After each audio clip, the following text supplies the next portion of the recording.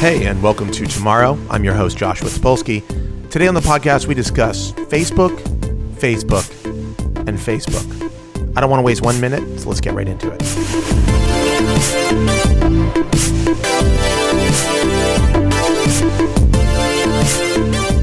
My guest today is the technology editor at Gizmodo and has just this week or last week, when you hear this, dropped a pretty huge scoop about Facebook.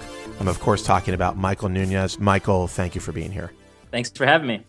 So I do, obviously, one of the reasons I want to talk to you is you just dropped this huge scoop. What was it, on Monday, last Monday? Because this will be airing on Monday. So it would have been the previous, right? I think that's right, yeah. So we dropped this story on Monday, May 9th, revealing more details about how Facebook's trending news module is operated. And what we discovered was that a group of about 20 journalists are the ones that are choosing what is able to show up in the feed and more importantly, what's not able to show up in the feed. So let's back. Hold on, I want to back up a little bit for people who maybe don't know.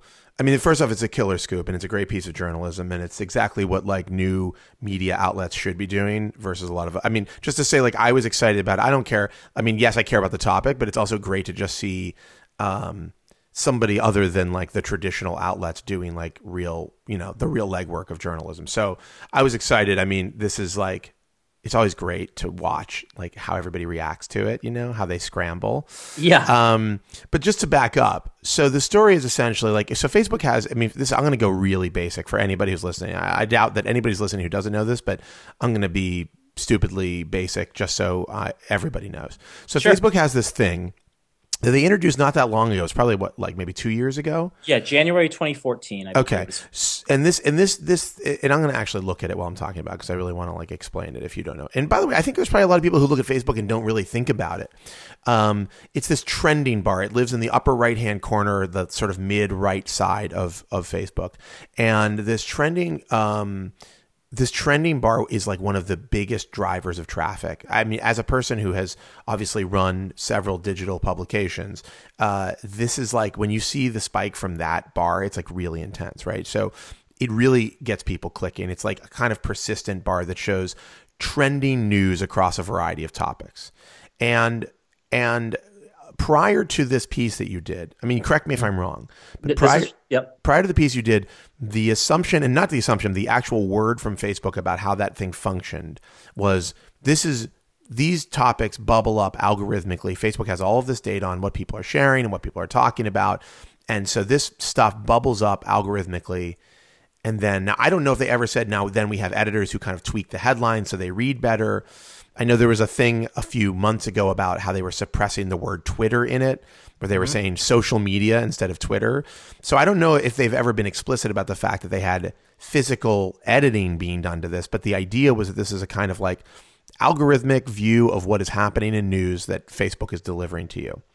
And yeah, that's exactly right. So yeah, for the last 2.5 years, let's say, Facebook has maintained that some algorithm is sorting through the news and determining what is spiking in that moment. So it's not the most popular topics on Facebook. It's actually, things that are showing a spike in engagement. And they said that they had reviewers that were, writing these headlines and summaries, but ultimately had no impact on what people were able to see in the trending news module.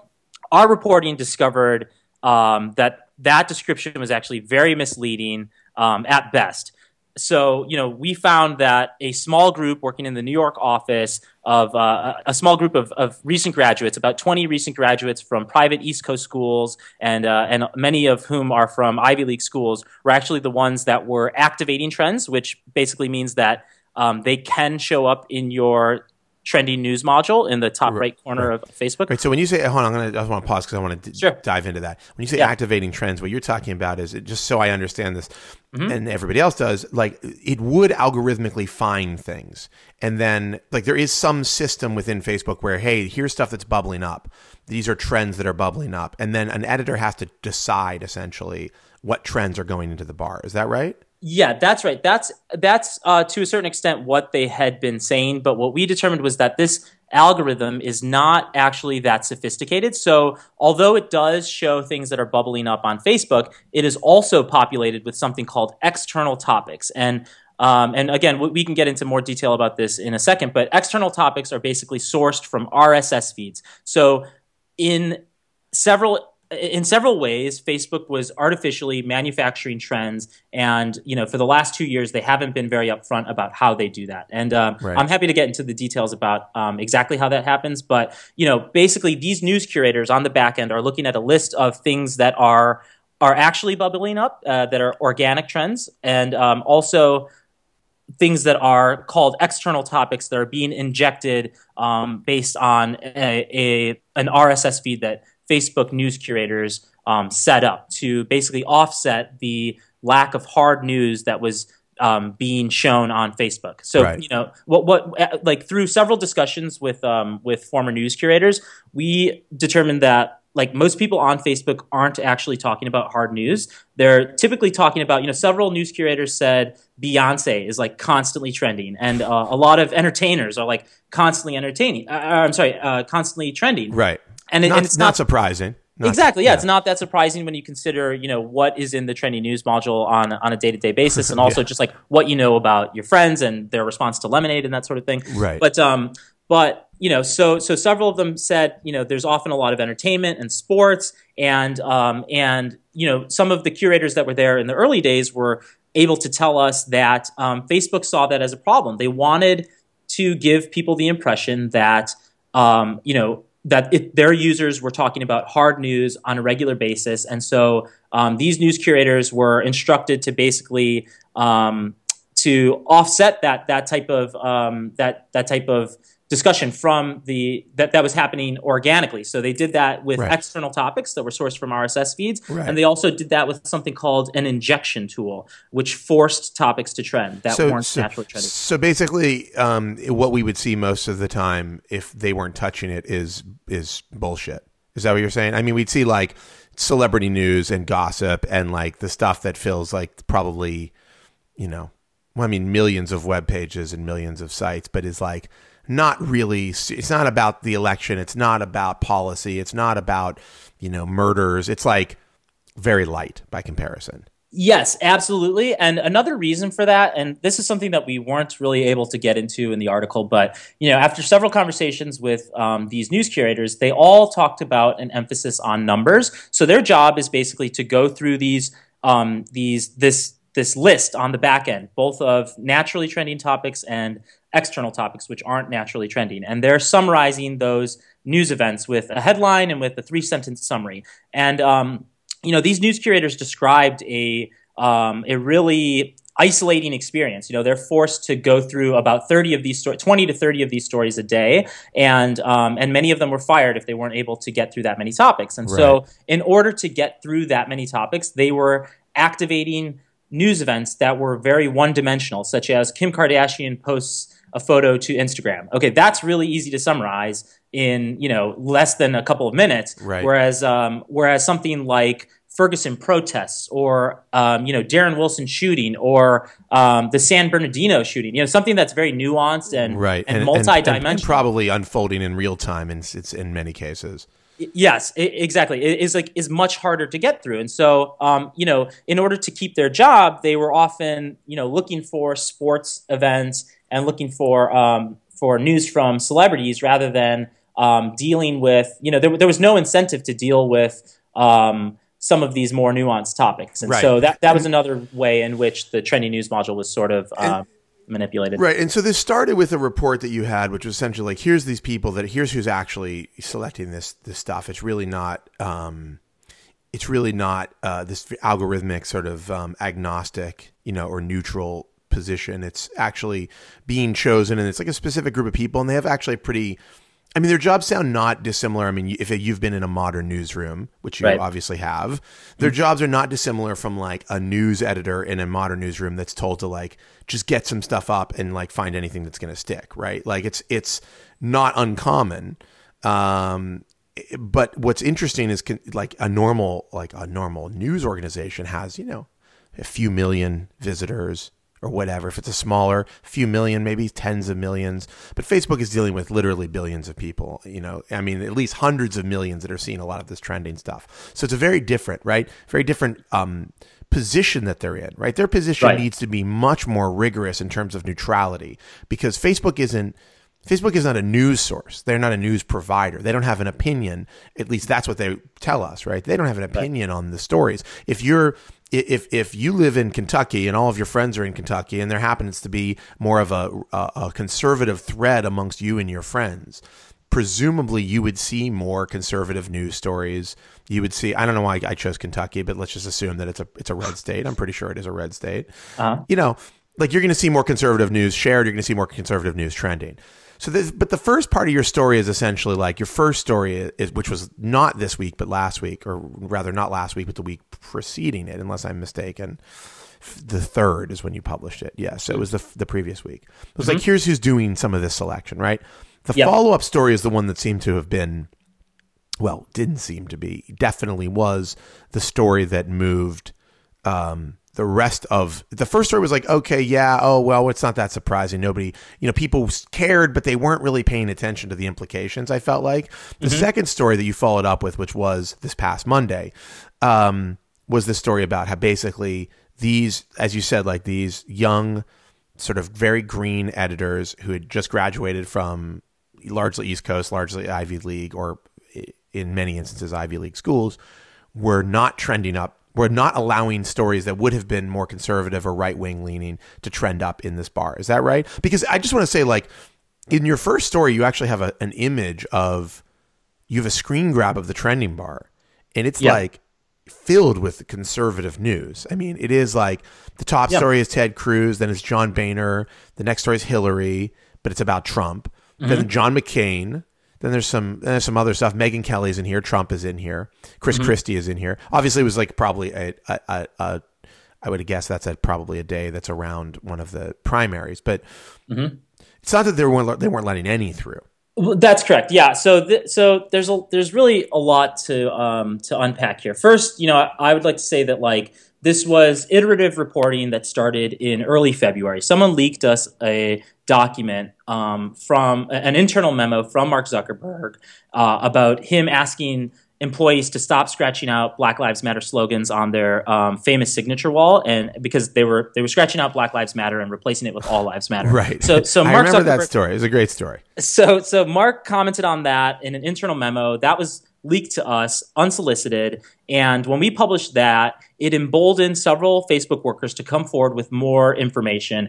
So eventually, we were leaked another document that that showed a Facebook employee asking the question, quote, "What responsibility does Facebook have to prevent President Trump in 2017?" And it's important to note that the question doesn't ask, what's my responsibility as a U.S. citizen to do this, because that would be very clear. It'd be go out and vote. But this person is actually asking, what responsibility does Facebook as a company have to prevent President Trump in 2017? Right. We have no evidence of Mark Zuckerberg answering that question, but that was another big story. That was in, I believe, in March. And again, once we published that story, more Facebook workers stepped forward with more revealing details and said, like, well, that's not the entire, there's more, I guess, shady business happening internally. And let me tell you. So we were able to get in touch with those people. We reported that that there were, a group of about 20 recent graduates controlling the trendy news module. And in that story, I think what we were trying to call into question is, or what we were trying to spotlight is basically that these 20 recent, young recent graduates, these are not like seasoned editors, that they're the ones that are choosing what's trending. I mean, that's a quote from several of the curators. We choose what's trending. It was completely biased, et cetera, et cetera. Right.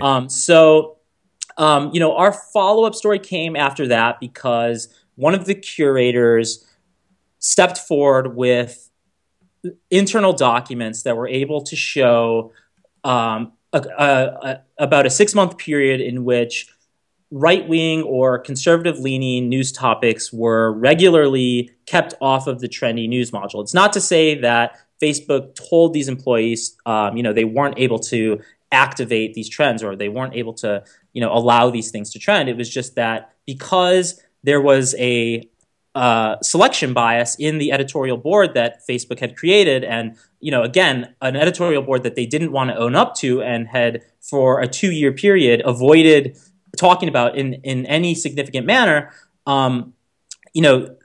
This person said that there were natural biases in a lot of these people. This person felt uncomfortable as a conservative, and basically kept a running list of topics for about a 6-month period. So right. So of course, we did our best to corroborate that story with other news curators. We were able to, and from there, we just went through the story with a fine-tooth comb, right? Our goal was to publish the truth and to basically shed light on something that Facebook had been misleading the public about. And just to be clear, like, I am not the story doesn't align with I have no political agenda, right? Like, I am the son of an immigrant. I'm the son of an illegal immigrant. So there's no reason that I would ever want someone like Trump to become president. But right. If anything, right, you would lean in the other direction here. But obviously, this story, this is what's so interesting. It's easy to look at this and say, well, yeah, okay, fine. Like, I don't want Trump to be president. This is good. But the implication is much larger, right? I mean, the implication here is really it's not about if they just, they've been keeping Beyonce stories out of the feed, right? Okay. Even that has bad implications, right? Even that suggests something, because the reality is look, news organizations have certain responsibilities. And the reality is the reality about that is that they also have certain biases, and sometimes it's fairly obvious what those biases are.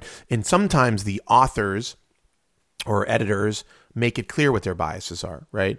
The thing about, again, going back to this thing, is that the Facebook problem it's twofold, right? One is increasingly we're getting our news on Facebook, and the idea of Facebook is that it is a neutral, an observer, it's just there. They're not controlling the flow of the news. They're just there letting it out, right? As a distributor of the news. And this suggests they could do whatever the fuck they want, basically. The reality is you may have the greatest news organization in the world, but if Facebook decides that they don't like you, then they just don't let your news get to the people who read Facebook. And I think that should be really scary, whether you're at Breitbart or Mother Jones or whatever publication you work for. If you're in the media, and if you're a reader who cares about getting unbiased, uncolored news, news that is from the whole world of storytelling and news and information, that's a pretty serious problem. Yeah, absolutely. And it's the thing is, it's not wrong for Facebook to have an editorial board and to choose the stories that they believe are most important to their users. That's fine. They're a private company. They're allowed to do that. The problem is that for the last 2 years, they've maintained that these topics are algorithmically sorted, and what I think they're preying on by choosing that wording, I think they're preying on people's people's fear of math, and basically their misunderstanding of what an algorithm is. When we started to pick this apart and to dive a little bit deeper into it, what I discovered was that this algorithm is not that sophisticated. It is basically taking external topics from an RSS feed. They're taking naturally trending topics from within Facebook. They're kind of mashing them together and then putting that list in front of a recent graduate who is underpaid and working as a contractor and doesn't receive the same type of benefits that a Facebook employee does, and is basically treated as a disposable entity, and having that person activate trends so that the public can see them, or blacklist trends so that the public can't see it. And especially in the early days of this trendy news module, at least as it was described to me by several former curators, it was described as, quote, the Wild West. People said that there were very few, if any, rules in place. Basically there were as it was described to me by one curator, there were no rules in place, and they were able to sort of just do whatever they wanted when the tool first launched. Eventually, they created, at least according to this source, they eventually created those guidelines. So the guidelines that were eventually released by The Guardian were not always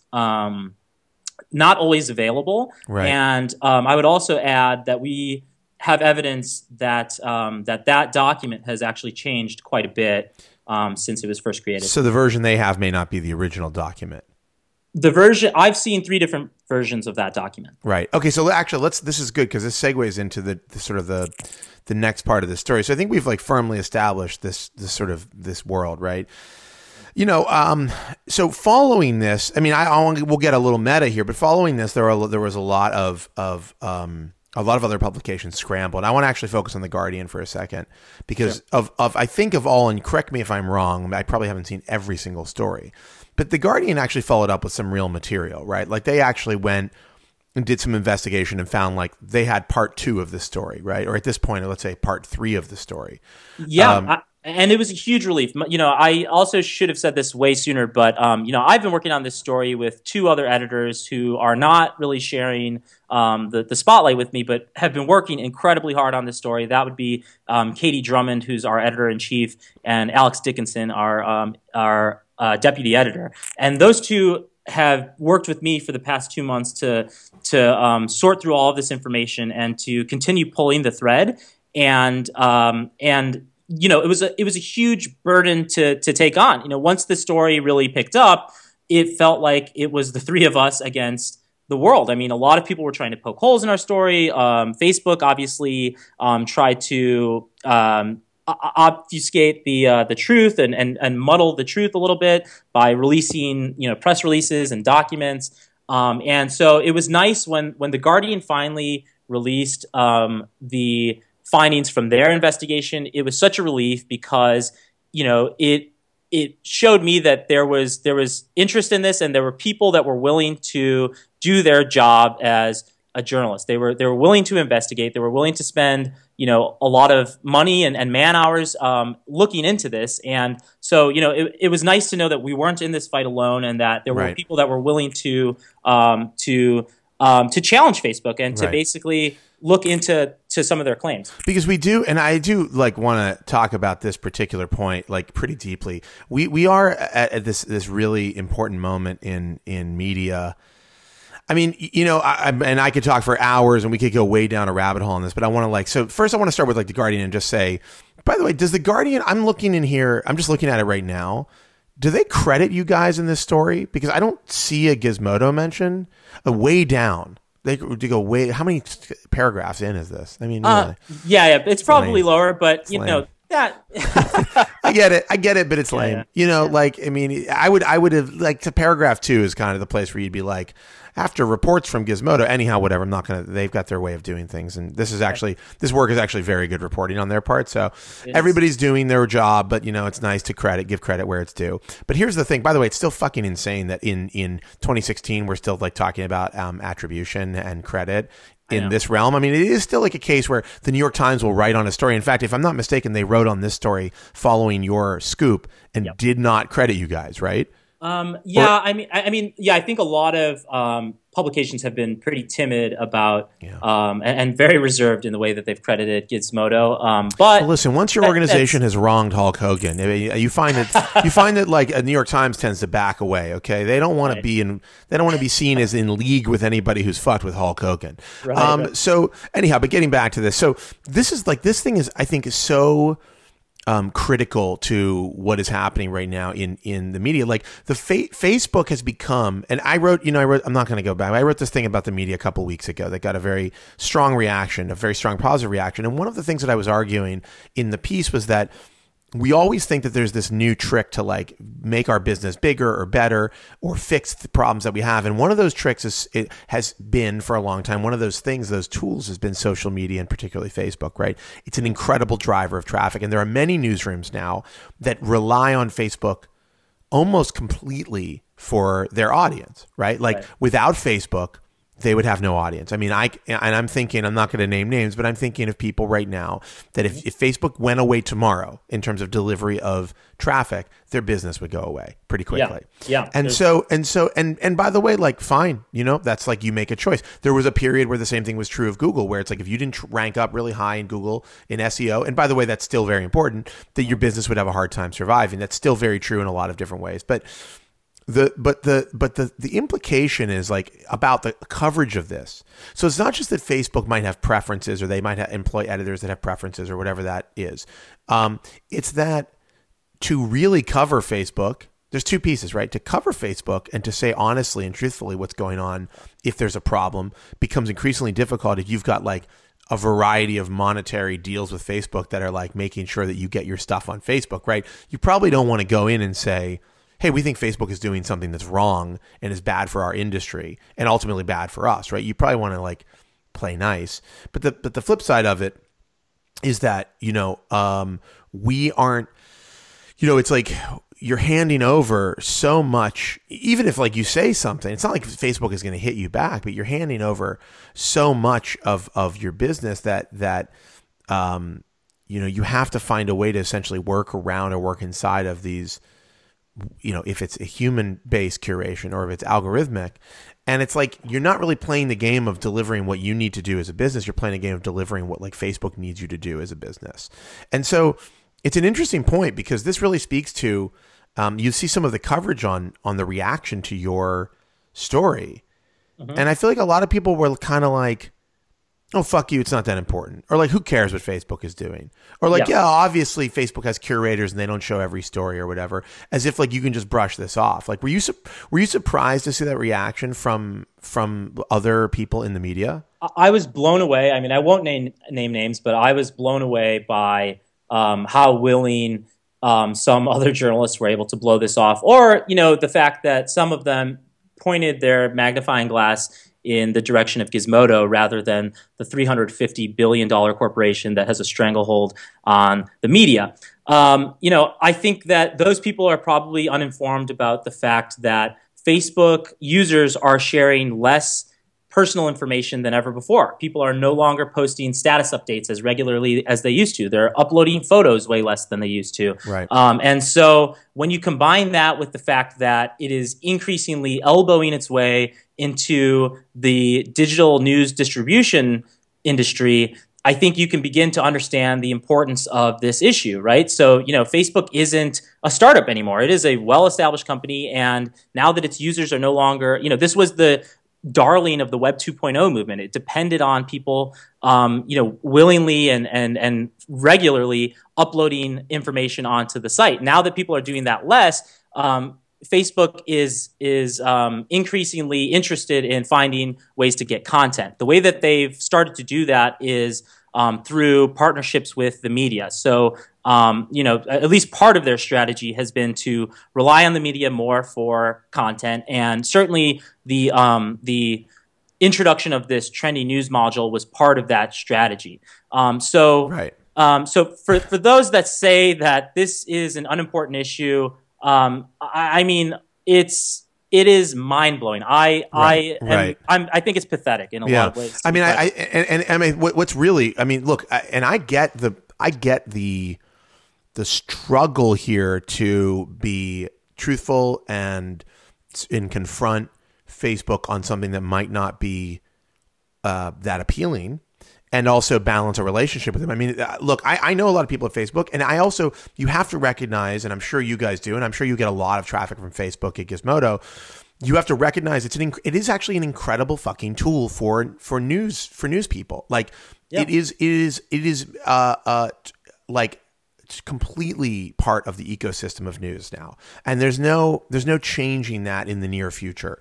And I think it's not a negative. I'm saying, like, it can be a place where, I mean, listen, we started The Verge in 2011. We had some, people who wrote, people knew who we were, but we didn't have that big of a following. And we started in November of 2011 with no audience, right? I mean, we basically were starting from scratch. And part of, the way we built an audience was through social. Twitter and Facebook were huge levers that we could pull. to bring people into our world, which is really important. So you want to balance like this amazing tool with the reality that like the tool has to be policed in some way, that it has to be fair, right? And if it isn't fair, then we have to reconsider our relationship with it in the media. That's the way I look at it, is that if it isn't true that you can be judged on like the merit of your storytelling and the quality of your work, and that can make an impact, that it isn't about a Facebook editor deciding what goes or what doesn't. Like, I think we need to reevaluate a little bit of our relationship with Facebook and ask the questions like, is this the best tool for us to use, right? And I think that like the media should look hard at that relationship, and increasingly should look hard at that relationship. You don't want to like, it's like the printing press is owned by somebody else at this point, right? Like maybe they change the language in your story. Maybe they put a different headline on it. Right? Like, so that changes. That's pretty significant shit. Or maybe they just decide to leave your story off altogether. That's pretty significant shit too. Look at the trend right now. Facebook trending is currently in the trending news module, and Gizmodo is nowhere in sight. Mark Zuckerberg is the first post that you see on that topic, and the second is Tom Stocky, their vice president of search. So, that in and of itself is a form of suppression, in my opinion. I mean, we're the fucking news organization that broke the story to begin with, excuse my language, but like... No, you can swear all you want. Give me a break. I just think that like if Mark is as serious about having an open conversation or a direct conversation about this as he suggests, then he would return my phone calls. He would return my emails. We went way out of our way to work with Facebook to fact check this entire story. I mean, I sent them a list of questions about every single fact in the story, and that message was sent 3 days in advance of the story actually being published. And then, I made several phone calls in order to make sure that I was doing my due diligence. After the story was published, again, I reached out to them and asked for comment. And it's really frustrating when I see the head of the organization saying that he wants to have a direct conversation about this issue when, none of his employees are willing, or he himself is unwilling to answer any of my questions, or to basically, face the music and speak to Gizmodo. So let me talk. I want to talk about that a little bit. I want to talk about some of their responses, but just to be clear, I just want to be really crystal clear here. Yep. The document that The Guardian has says pretty clearly that there is human intervention in trending topics, correct? Every step of the way, yes, correct. Okay, so Mark Zuckerberg's response, he says, this week there was reports suggesting that Facebook contractors working on trending topics suppress stories with conservative viewpoints. We have found no evidence that this report is true. So what he's saying is we found no evidence that conservative stories were repressed. But he's not, just to be clear, not contradicting the report that you did and the report that The Guardian did, that there is some intervention, correct? Yeah, that was my reading of it. I mean, I think that his response was carefully worded and has sort of, really they're tangled in their own responses. When you look at the initial response, the statement that was given to TechCrunch and BuzzFeed and other news organizations at about 4 p.m. on Monday, May 9th, and you compare that to the statement that was made by the vice president of search, Tom Stocky, that was made, I believe, at 1 a.m. on Tuesday morning. Yeah. Can I get into that for a second, because I'm looking at it right now. Sure. He actually says directly that he says, we do not insert stories artificially into trending topics and do not instruct our reviewers to do so. Now, correct me if I'm wrong, but these documents that Guardian has directly contradict that. Do they not? Yes, I believe that they do. I mean, it says here, in the Guardian story, the guidelines show human intervention and therefore editorial decisions at almost every stage of Facebook's trending news operation. And then here's a couple of points. A team of news editors working in shifts around the clock was instructed on how to inject stories into the trending topics module, how to blacklist topics for removal for up to a day over reasons including, quote, doesn't represent a real world event, left to the discretion of the editor. So that right there, just that statement directly contradicts what Tom Stocky said. That's correct, yes. And so Zuckerberg really kind of danced around that in his response. I mean, his response is, we found no evidence of it. We're investigating, but we found no evidence that this report is true. He doesn't say, I mean, he's basically addressing the conservative versus, he's saying like, we're not tweaking this algorithm, or we're not tweaking our choice to be more liberal or less conservative. That's what he's really addressing. He's not addressing that there's intervention in the actual choosing of the topics. Right. Yeah. He's missing the point entirely. Well, he's missing it on purpose, I think, because I mean, and at the end of the day, now he's saying he's going to talk to conservative leaders, right, directly. Correct. Is this so the end? I think, but that also, I mean, it's, we have to point out that came after a GOP Senate, investigation was launched against Facebook. So he's decided to meet with leaders of the conservative of the GOP, and I don't know exactly how he phrased it, but he's meeting with these politicians after an investigation was launched against Facebook by the GOP, by a GOP Senate committee. So, based on these reports. Correct. Yeah. I mean, just to say, like, I just be really, really clear. I'm like, it's a real struggle, like, to defend. It's like, in a way, it's like I kind of am like, yeah, okay, great. I mean, because there's a lot of bad shit out there. There are a lot of lies. There's a lot of misinformation. I mean, we're living in the age of Donald Trump. So, like, what's coming from the GOP and the conservative, like, viewpoint, at least what is the popular, very loud things you're hearing, is all shit. I mean, it's a lot of shit, right? And a lot of bad shit. So on the one hand, I'm like, yeah, okay, please repress that, get it out. But the reality is you can't. It's just like that is not. Unfortunately for us, like, if we think like adults and we think in a healthy way, like, that's really, really bad for human beings, and it's really, really bad for the industry of news media. And so I think, like, it's easy to understand the justification and even defend against it in some way, but it's really like there's really no basis to say that this is something that we can allow. And I think that the problem is, when you've handed over so much power to one organization, do they have an ethicist on staff? Like, this is my question. Like, does Facebook employ an ethicist? Not that I know of, and I've seen, some media critics call for that type of job. I think there's a real question to ask. It's like, it's like this thing. I mean, Facebook does this all the time. They're like, we don't allow photos of breasts unless there's under these like three circumstances. If you look at like the Instagram guidelines on nudity, they're completely insane. They're like weirdly puritanical, right? They're like these strange American ideas of nudity. And I think, the same is true of Facebook. They have, my wife, Laura, is a staff writer at The Cut at New York Magazine. She did a story on Facebook. They took down this post of a woman who'd just given birth that was in a private group, right? And it's like, what's the criteria here?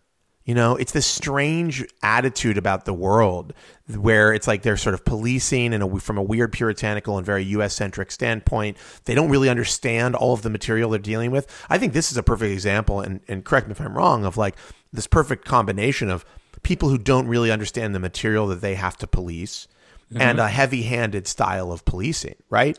Like, you've got people who are pretty green to news, making decisions for literally hundreds of millions of people about what news they see.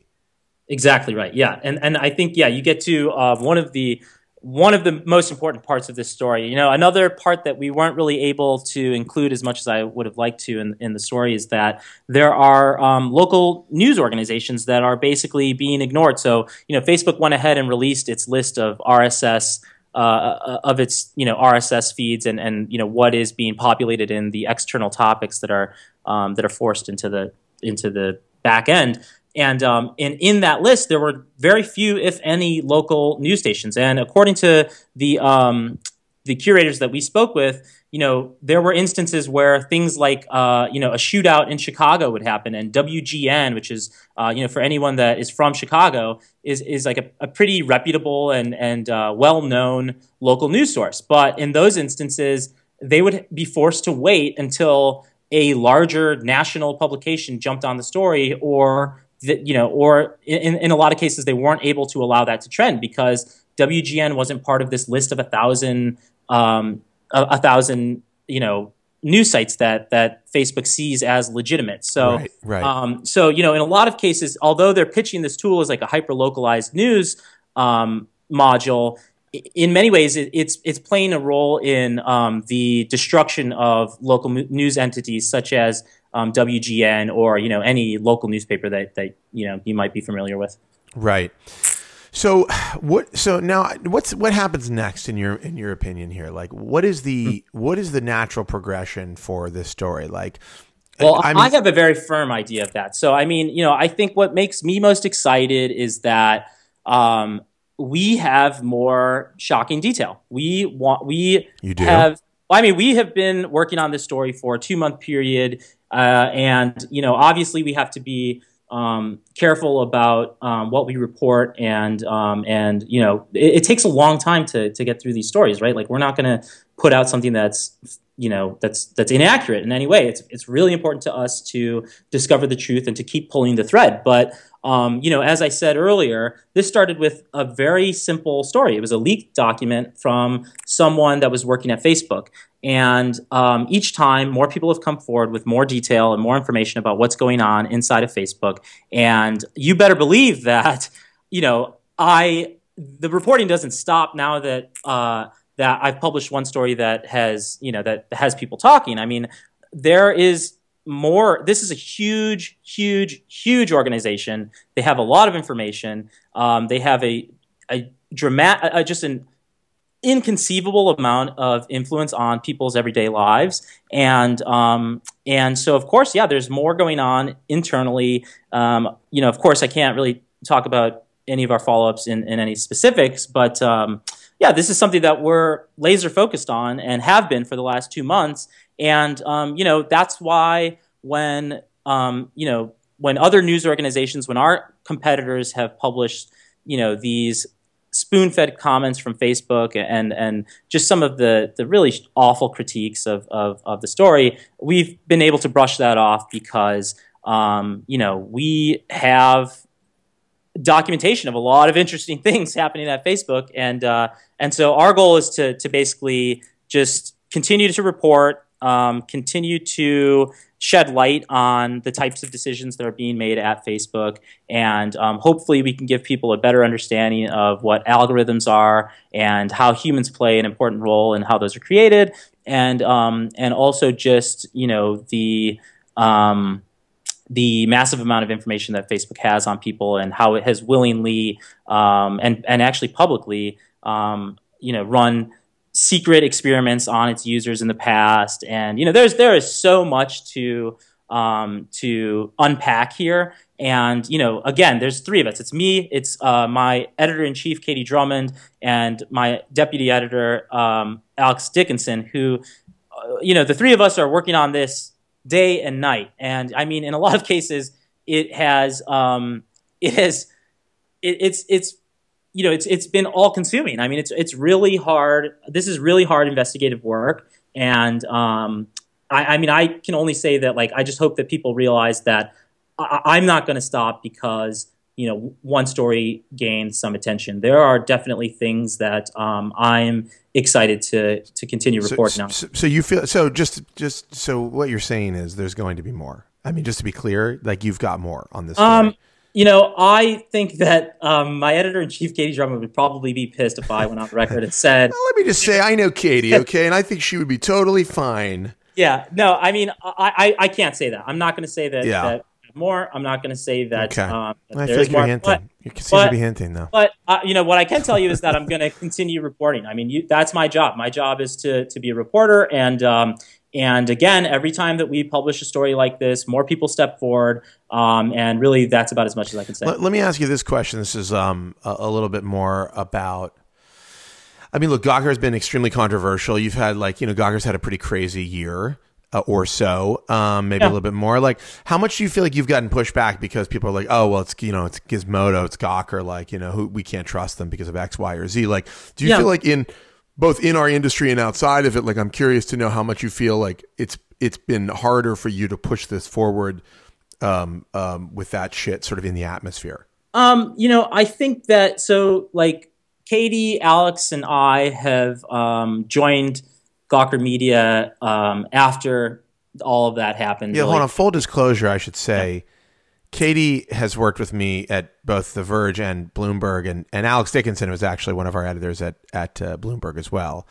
And I just want to say, like, this, it was very clear to me. And you came from PopSci. You were at Popular Science, and you left when? Pretty recently, right? Yeah, January 15th, I started at Gizmodo. And it definitely, like, I knew when Katie joined Gizmodo as editor in chief, and we had talked about it.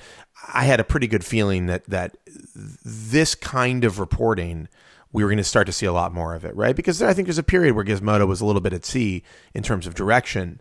But I knew, like, this is Katie's, like, this is right up her alley, you know? Like, she loves deep, serious, hardcore, real reporting. Yeah. And so this is not surprising. I'm just saying, like, this, if you know any of these people, and I know a couple of them, and now another one, it's not unexpected, right? But like, it is a little bit of a whole new chapter for Gizmodo. Yeah, absolutely. That's how we view it. I mean, I don't, I stand behind my reporting 100%. I know that I have published the truth. I've published it accurately. I've talked to all of the sources since I've published these stories, and all of them have been happy. They think that they've been represented accurately, and also, some of them have been a little confused by Facebook's response to this.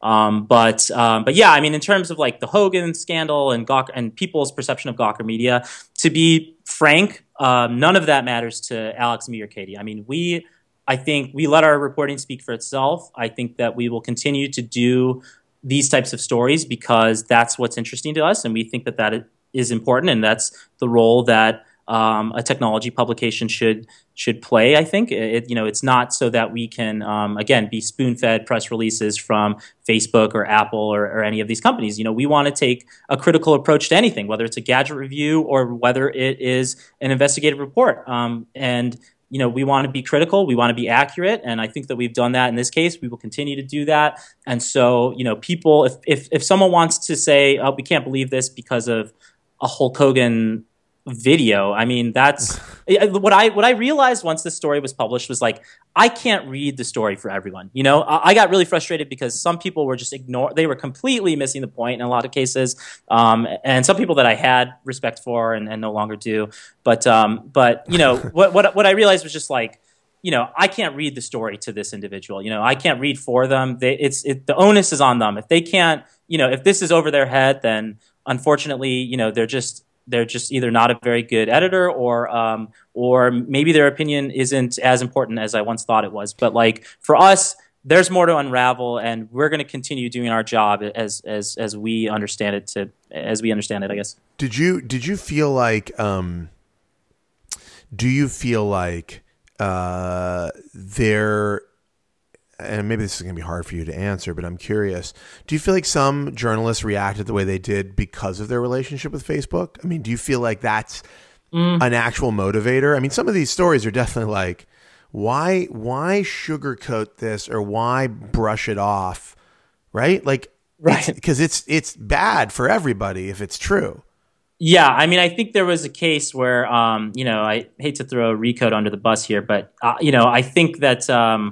A 2015 story by Recode, portrayed the trending module as one that was governed entirely by an algorithm. And, I don't have the exact quote, but I think it made me a little bit more skeptical of the stories that I read on that particular site. Yeah, I mean, just to, and I'm actually looking at that Recode article right now.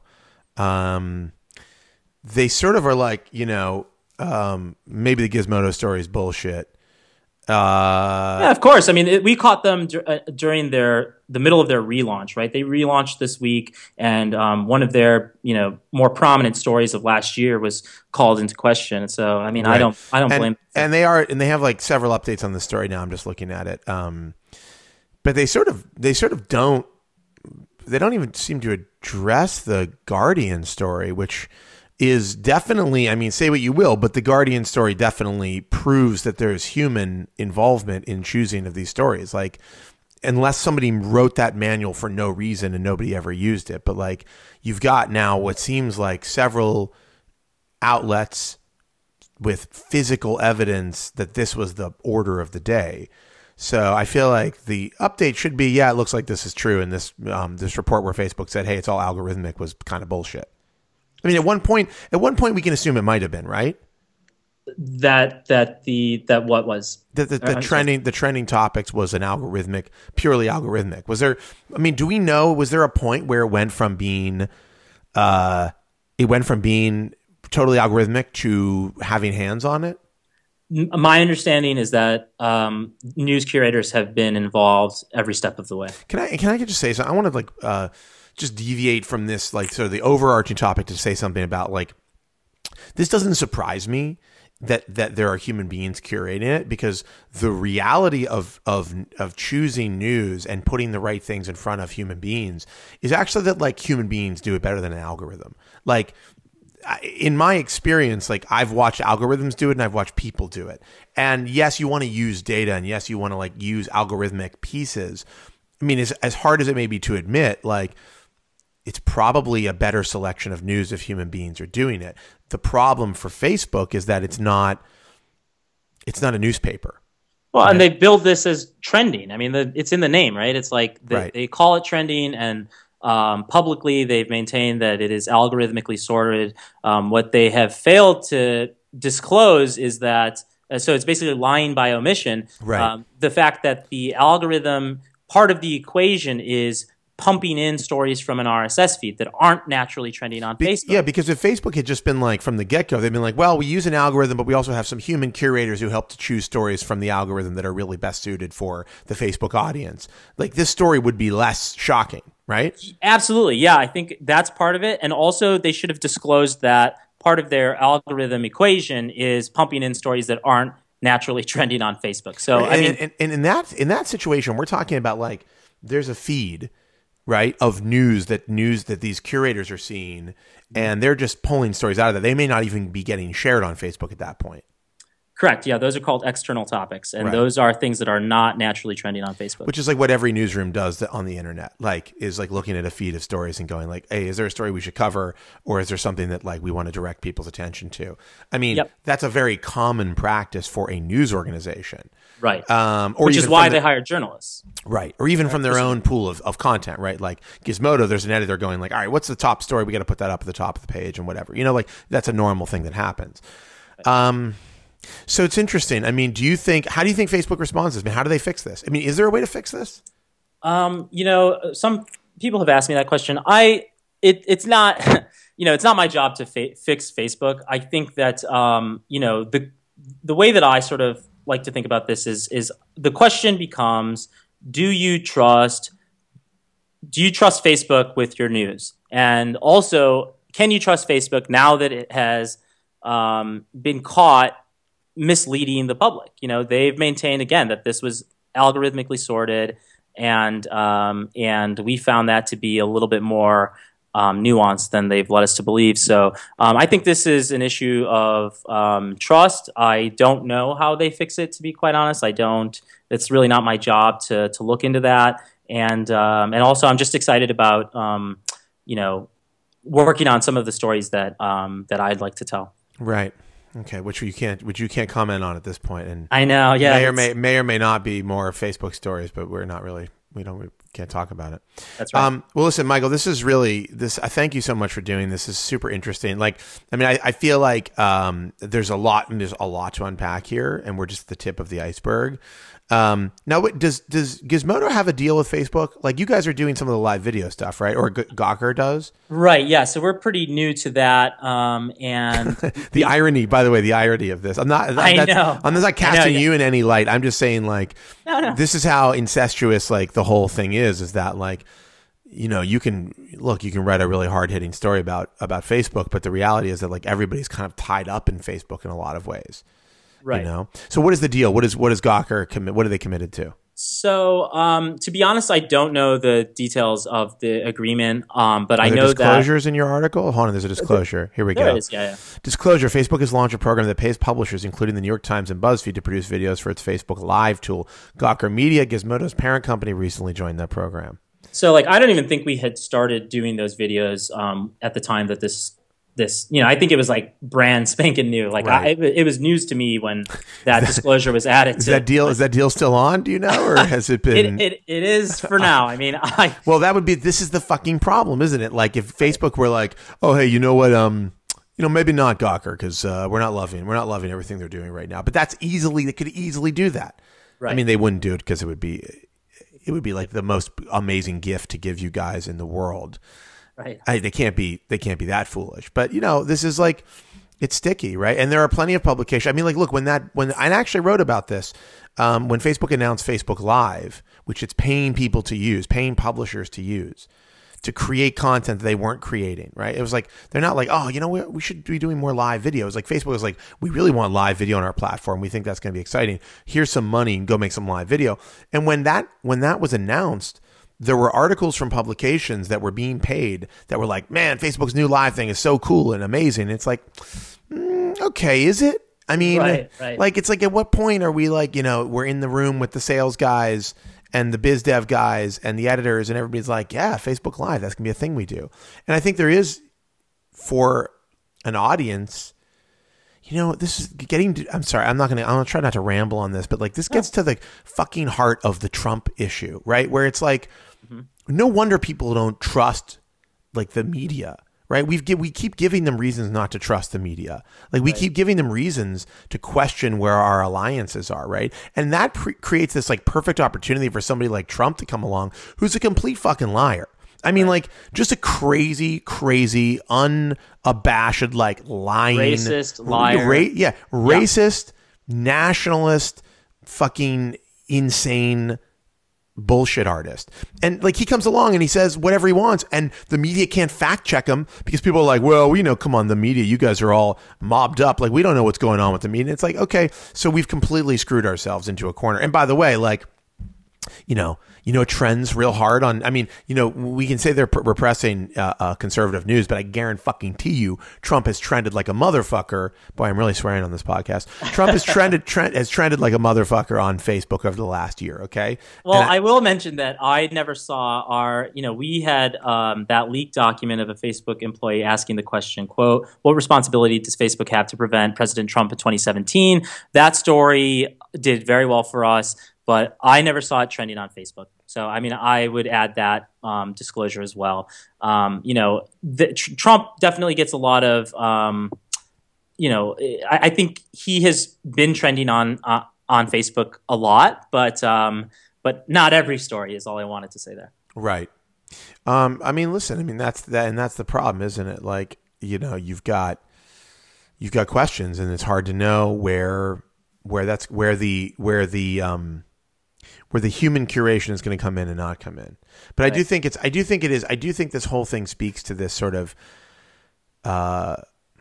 we're so at sea in our industry, and I mean the media industry. We're so at sea on like who we are and what we are and who represents us and who doesn't, and where the loyalties are, that we have given, like, why not? Why wouldn't the audience question whether or not we know what we're doing or whether or not we can be trusted, Right. The problem is, it's given like Donald Trump perfect ammunition. Like, if you don't like Trump, but you also talk shit on the media, like, there's a real correlation between those two things. But by the way, the media sucks. Like, right. Like what many news organizations have done. I mean, as an example, Cruz drops out of the race. Like 10 minutes later, BuzzFeed tweets a GIF of Cruz like elbowing his wife in the face while he's hugging her. And which is, by the way, very funny and horrendous and cringeworthy to watch. But it's like Cruz drops out of the Republican race, and BuzzFeed tweets like a meme of him like hitting his wife in the face, and it's like, ugh, Tuesdays or whatever. And it's like, yeah, I mean, it feels like this is a slightly more important story than making it a hilarious GIF, right? And it's like, but that is what we've done. Like, we've just played into this. Like, idea news is entertainment. That news is entertainment, and that everything's up for grabs, and that like it's not really that important, and who cares what the story is, and like the who cares what the story is exactly why Donald Trump is the Republican nominee. Yeah, I think you're exactly so this all is part of. And I of course have a grand unified theory about all this, but like, it really is like, we've given an audience that's intelligent and desirous of knowledge and truly curious and, able to be engaged. And we've given that audience basically shit. Right? We've been shoveling shit at them for years and years. And it's like, why are we surprised when people don't trust us or people don't take this shit seriously? Why are we surprised when a guy like Trump rises to power? Like, it's because we've lost like the most important thread where we can own this stuff and deliver it with some level of seriousness and importance to an audience.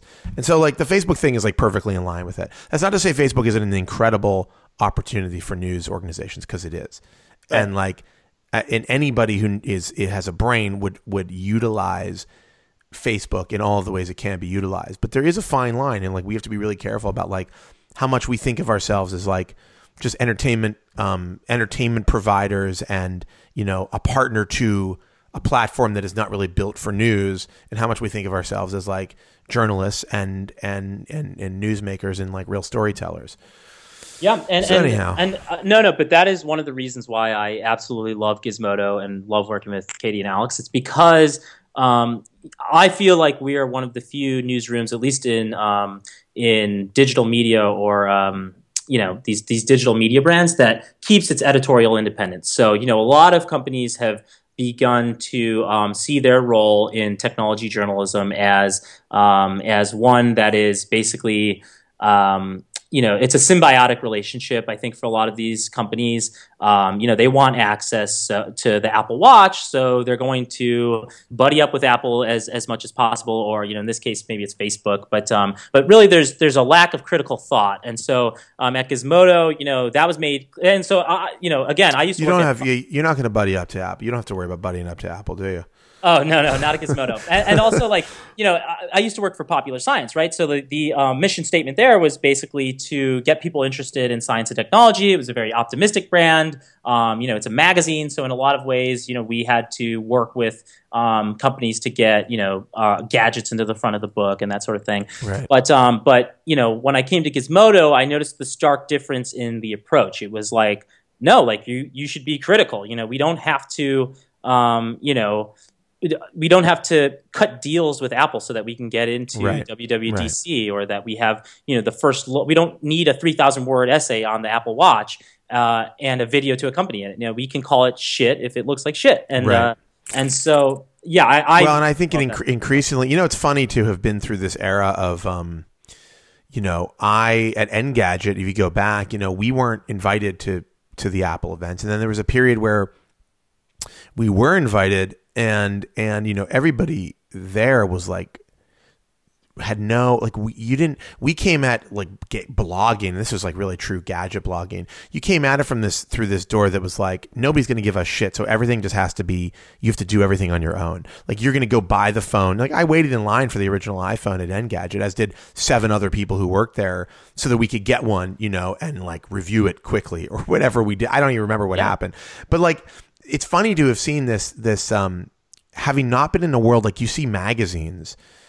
particularly like these like technology publications, and the relationships they had, like the relationships like Steve Jobs had with some of these journalists, like Walt Mossberg, who I love. It's a great example. Like, their relationship it's very cozy. I mean, they were friends, Right. David Pogue and all these old school dudes. And like, we came at it from this totally different angle. And it was kind of shocking to have those first experiences where, Apple PR calls you and they want you to like talk about their angle. Right. I mean, I remember very specifically that, around the suicides at Foxconn. I talked to some Apple PR people, and we had long conversations, and they weren't like, this is the story we want you to write, but they were like, here's why we think this isn't a big deal. And it was a really like long, lengthy sort of chat about like, this is really you should think about it this way. And you could just feel like, we want you to think about it this way, and we'd like it if you said it out loud. Right now, like, that's to greater and lesser degree depending on the person that you're working with, but it is. It can go way, way fucking deeper than that. Like, people take junkets, right? They get paid, literally, they get on first class, they get a first class ticket and a 4-star hotel, and they go cover the new Mercedes car. Like, this happens all the time. We would routinely, car companies would reach out and they'd be like, we want you to come to Dusseldorf to see our new X, but we're not going to let you come unless you fly there. We didn't take junkets, we didn't take meals, we didn't take any of that stuff. And so it's like, it's really interesting to see how cozy, and the Facebook coziness is a whole different level, because Facebook actually comes to you as a kind of an agnostic, neutral partner. They're like, we're not trying to sell anything. We just want you to reach a big audience. And it gets very blurry. It gets very gray. And I think like we're at a point now where we've got to remove the grayness in every way possible, like for the sake of what we do as an industry, but for also the sake of the audience and its intelligence and its understanding of what's going on in the world. We really have to strive, like our industry has to strive to remove grayness. And I do think like this story speaks perfectly to that grayness and how subtly destructive it can be to the things that we want to do as you know, as people in the news. And what is important to the consumer of that news. Yeah, I mean, you know, I think the technology that we use on a day-to-day basis has matured in a lot of ways, right? It's been a long time since people were, you know, frantic over the iPhone. And so, or even since just like the iPhone was launched, right? It's been almost 10 years, right? Right. So, so I think... Yeah, it'll be 10 years next year. Yeah, which is like crazy. It's really nuts, yeah. So you know, it's come a long way. I think that the relationship has changed. Before, this was seen as, you know, it was a gadget, it was a toy, it was something that it was like it just an accessory to life. It was like sort of I don't know, it was fun. I mean, to be totally honest, you know, I read a lot of that stuff that you were writing at Engadget at the time, and it was fun to read about. I mean, I was much younger. I was excited about this stuff, but right. You know what? You know, a lot's happened since then. Edward Snowden has come forward, right? And you know, these Foxconn, you know, the working conditions of these of the people that are building these products has been revealed, and you know, the people that are maintaining keeping gore and violence and other and bestiality off of our Facebook feed. You know, we've learned more information about the fact that there are humans behind that, and and so there are so many.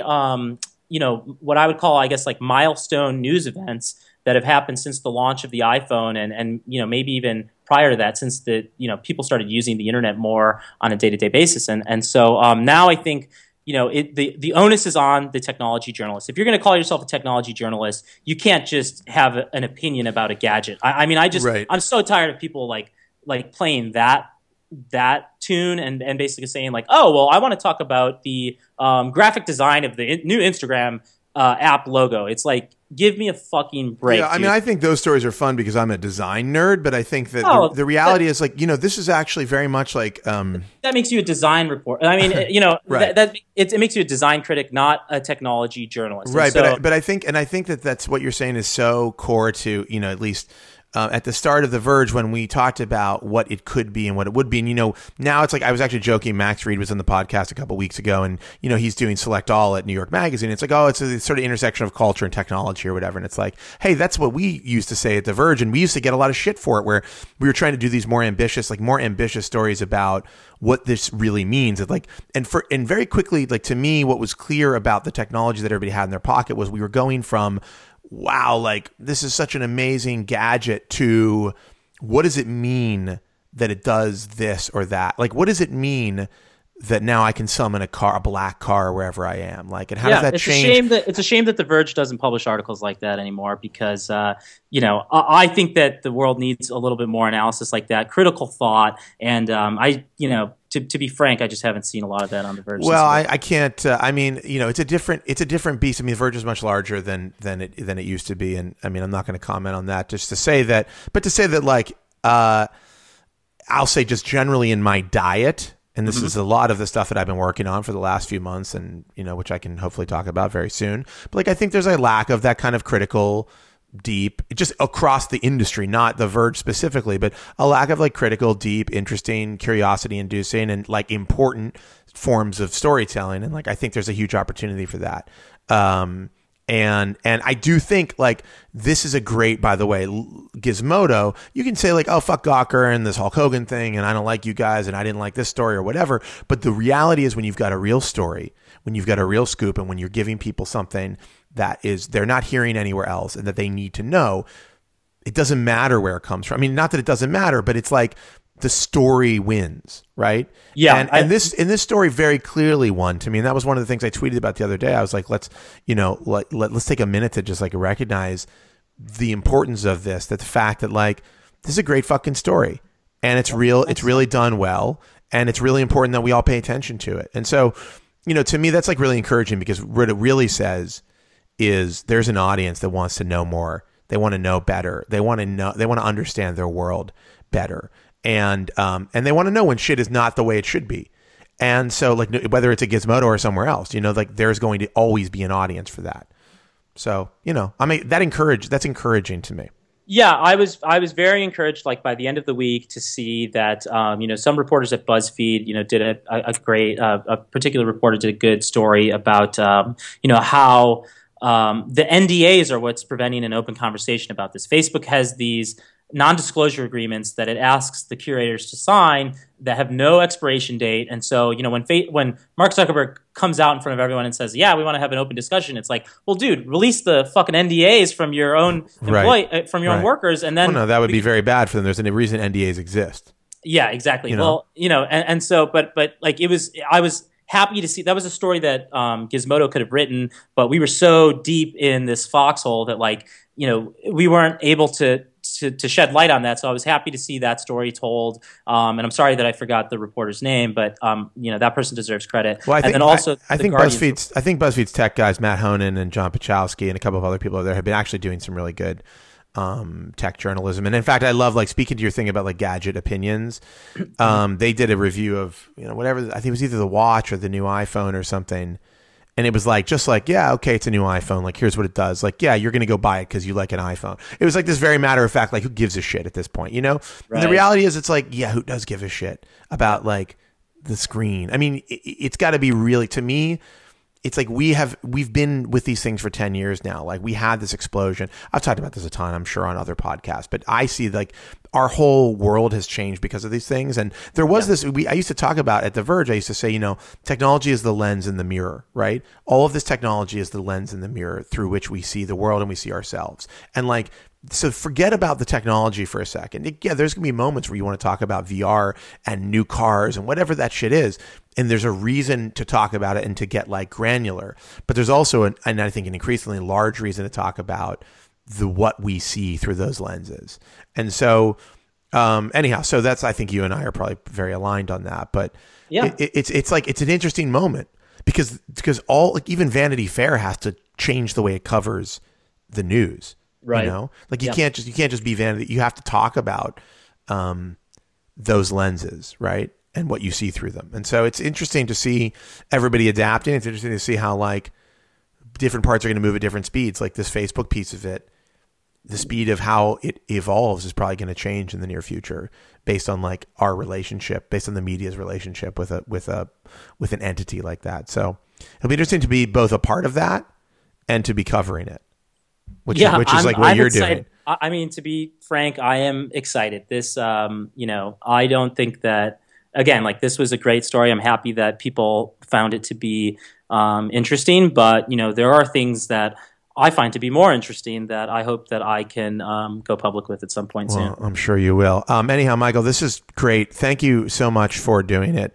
I actually thought we were ending and then we go down a whole other rabbit hole, which is great, which I really enjoyed. You have to come back when you do your next scoop. You got to come back, and what we should do is we should bring Katie, who I love, and Alex, who I love, and we should all get in a room and just jam on this conversation because I'm sure it'd be a lot of fun. Anyhow, thank you again, and we'll talk to you soon. Cool. Thanks so much.